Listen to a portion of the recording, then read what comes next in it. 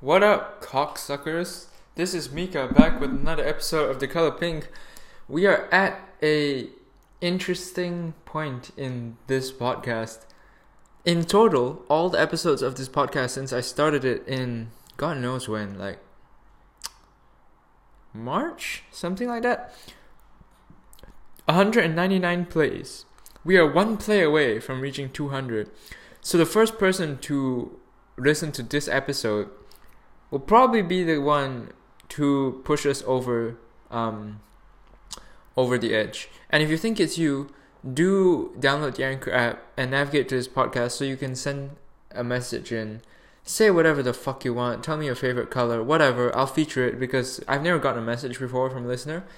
And I'm really excited to see what someone says when they the first person to send a message in. So yeah, be that lucky 200 and send in a message if you so desire. Today, we are going to talk about a topic that I wrote about in a Medium article yesterday that I think is pretty interesting. It's related to success, and now obviously when I'm talking about this, the assumption is that I am quotation marks successful. I've always considered myself, I've considered myself quotation marks successful for the past 2 years or 3 years, because my belief was that if I can do everything in my power to work towards my dreams, that's what I call success. And as I grew up, that definition kind of evolved to include, like, you kind of have to be happy doing what you're doing instead of just chasing something at the expense of your sanity. But that definition is pretty much the same. And so that's what I've been thinking like for the past few years. But it's only recently that other people have also started considering me quotation marks successful. At 19, I'm living in Germany. I'm working a job that I didn't even have to apply for, and I'm working alongside these people who are like 10 years older than me, some of them, and have master's degrees. Like, that's not an insignificant feat to get to where I am. And honestly, like, it's so weird sometimes when I think about it, because I've put in a lot of work, ladies and gentlemen, and everyone else in between. Since 50, this thing really, my whole work ethic, like, of being independent with my, like, productivity, it really started, I think, when I was 15. So that's when, like, I was a straight 4.0 student in high school, just so you know. For the first 2 years, I was, like, perfect. Like, the first year I was in high school, I, like, took, like, 7 awards or something like that out of, like, the 20 or something that were available. Or no, well, the ones that were available to me, there were probably, like, 12. I took 7 of them. So, like, out of a class full of, like, 50-something people, I took 7 out of 20 awards. Like, and that was my first time there. And it was, like, freshman year. So, it's like, I didn't know what I was doing. I was depressed as shit. I had no friends. But it was at the point where, like, even the, like, seniors, other people in the high school, were like, who is this guy? Like, they keep calling my name, and I keep going up to get the award. And it's like, who is this guy? Why is he getting so many awards? Like, that was me. I was a really, fucking amazing academic fuck. And then I think it was sophomore year where I got, like, jaded, is that the right word? With the whole concept of school, and I kind of realized how hollow it was, and I realized it was making me really unhappy. So I decided to, naturally branch out and find my own passions, and that's when I got into 3D printing. So at 15 and 16 that summer, I built my first 3D printer. And I had been introduced to 3D printing as a concept, like, maybe a month before I started like designing and building my own 3D printer. That's not insignificant to be at 15 years old. Like, what the fuck were you guys doing at 15 years old? I'm not trying to make it sound like I'm better than you, but I'm just trying to make it clear that I was working for, like, I've been working for a long time. So the point of me bringing up that illustration is, like, on one hand, when you hear news that, oh, Mika dropped out of college to get a job in Germany, a full-time paying job alongside like people with master's degrees, the tendency is for people to say, oh, you're so lucky. There's a lot of luck involved. And even I say that sometimes too, because I'm kind of lazy to explain to people who don't really matter that, I've been working since I was 15 and doing all these things building up to it. Like, on one hand, it's like lucky, extremely, extremely lucky. But on the other hand, it's so incredibly, like, it's such an incredibly low return for what I actually put in. I've been like I started out with maybe 20 hours of work a week, like on my 3D printer and stuff. But then it accelerated to like 40, and then like I've been maintaining that for years until like when I got to Canada, which was like 10 months ago, it probably went up to like 50 or 60 sometimes. Like, I'm working all the time, ladies and gentlemen, and I've been doing that for years with no guarantee of getting anything back. I was not getting paid. It was quite the opposite, actually. I was spending money to do all these things. This is my first paying job in Germany. And so when people say, oh, Mika was fucking around, dropped out of college, and he got a job at the 3D printing media startup in Germany, he's so lucky. They don't realize that, how did I get there? How did I get into a 3D printing media startup? It's because I know a shit ton about 3D printing.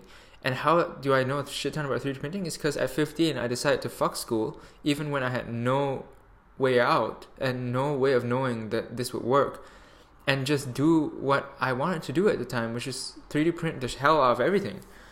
And how did I become a writer, like such a good writer? Well, I started writing on Medium. I think it's about a year ago now. Maybe no, it might be 2 years, almost 2 years now, when I started writing on Medium, and I started discovering like, wow, this is incredibly helpful to me, and I don't care if it sucks ass. And you go look at my first few articles; they suck. I don't care if it sucks ass, because like it's helpful to me, so I'm just gonna keep doing it because I know it's good for me. And now I'm starting to get some recognition for it slowly. Because I'm producing, like, the content has always been there, the heart has always been there, the emotions have always been there, but my communication skills, my presentation skills, like making those emotions into an art piece that can be appreciated, that skill of mine is getting better and better with practice. But the emotions were always there. That's why, like, that's what drives it. Like, all these truths that I write about, I don't write because I like to fucking string words together. I'm not a fucking like poet or something. Well, that's the wrong word. I'm not like, I don't enjoy the, like, language without feeling behind it, without motive, is purely, it's like pointless to me. It's, you're just playing around with like the sound of words and stuff. That, I mean, I know some people enjoy language for that, but I don't care for it. The reason language matters to me is because, like, it's a harmony, the harmony you get to experience between the sound of words and also the emotions behind them. That's what draws me to writing. But half of it has always been there. The emotions have always been there. It's just the word part that I had to get right, because writing about all these things that I write about is hard. So that's what I mean. Like, when I say I'm quotation marks successful, that was a very long tangent that basically means that I worked for my success in quotation marks.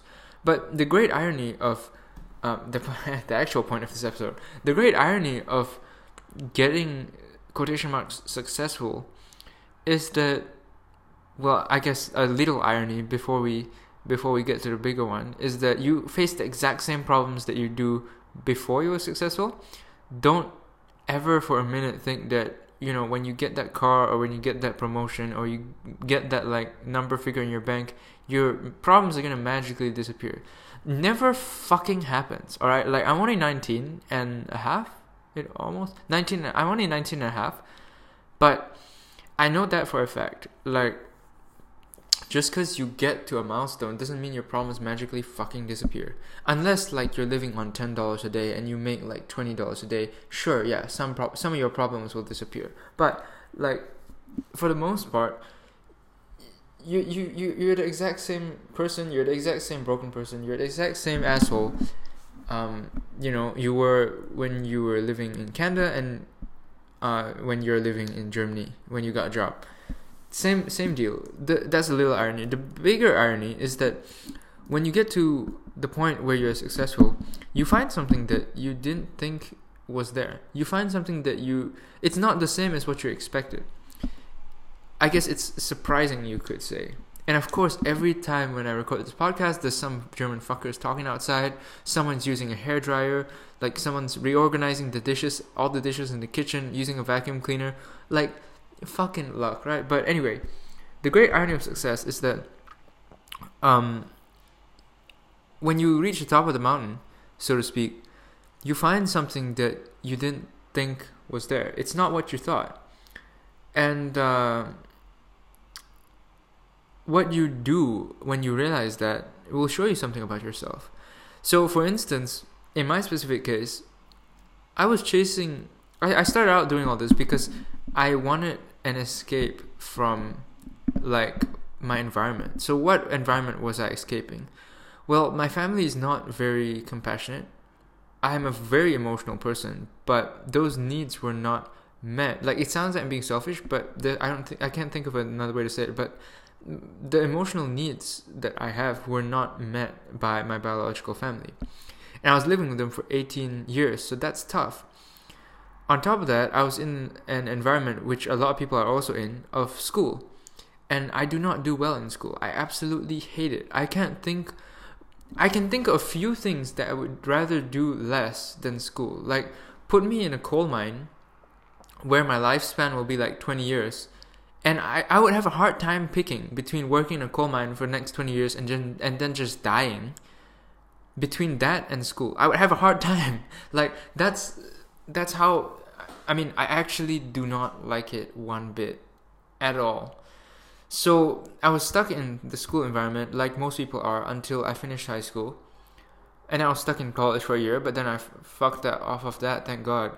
So that was the environment I was trying to escape. Because if I just let things happen, let the pieces fall where they may, so to speak, I would be still in college. After I graduate college, I'll be getting a normal-ass job, going to visit my family every summer, and dreading the experience because, you have to pretend and, like, make fake smiles. That's what my parents still do to this day, and they're, like, 48 years old this year, 49 maybe. I don't want that life. I saw what they were doing, and I saw where I was going, and I didn't want to be that person. So I said, fuck that, I'm gonna make my own thing.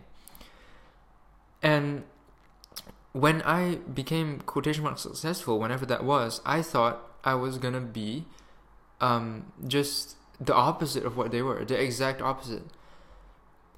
But it's weird because it's kind of what I expected, but it's kind of not. So the biggest thing I would say that I didn't expect to find, especially at this point, so early, is that relationships matter the most to me. Out of all the work I do, out of all the amazing movies I make, all the amazing things I come up with, the quotes I write, all the nice content I make, out of all the amazing things I can do, the relationships that I have are still the most meaningful to me out of all of them. And that is really recent. That reshuffling of priorities is really, really recent. I didn't expect to find that period, and I sure as hell didn't expect it so soon. That's weird to have your, like, top priority in life supplanted. That's not, I don't know if that's a word. To have it, like, transplanted, that's definitely not the right word. To have it, like, changed, your top priority in life, that's quite an experience. And honestly, I couldn't be more happy about it because it feels so good to be able to care about people. Like, it makes all the things that the jobs I get and all the opportunities I take and all the things I go and the things I do and the places I go look like nothing compared to like all the relationships I've been able to build. And yeah, that's it. That's all she wrote. In fact, I really like the ending of that Medium article that I wrote, so I'm gonna try and quote it to you. I think I ended it with, the greatest achievement of my lifetime will always be that I can love people. And the next greatest is that I remind them of this every day. And that's the ending. I love that ending, honestly. Like, that should be a quote. Like, that is, like, I mean, I don't like decorations and shit. Like, I like my space pretty clean, but that's one thing I would actually consider like a tattoo or like a wall poster or some shit like that. Anyway, like, I'll stop sucking my own dick and end this podcast. It's already 16 minutes anyway, and I need to get to work. That was the episode of The Color Pink. Hope you enjoyed that, and I can't wait to see 200 or 200 plus plays when I record an episode in a few more hours or tomorrow. And peace out. I'll talk to you in the next one.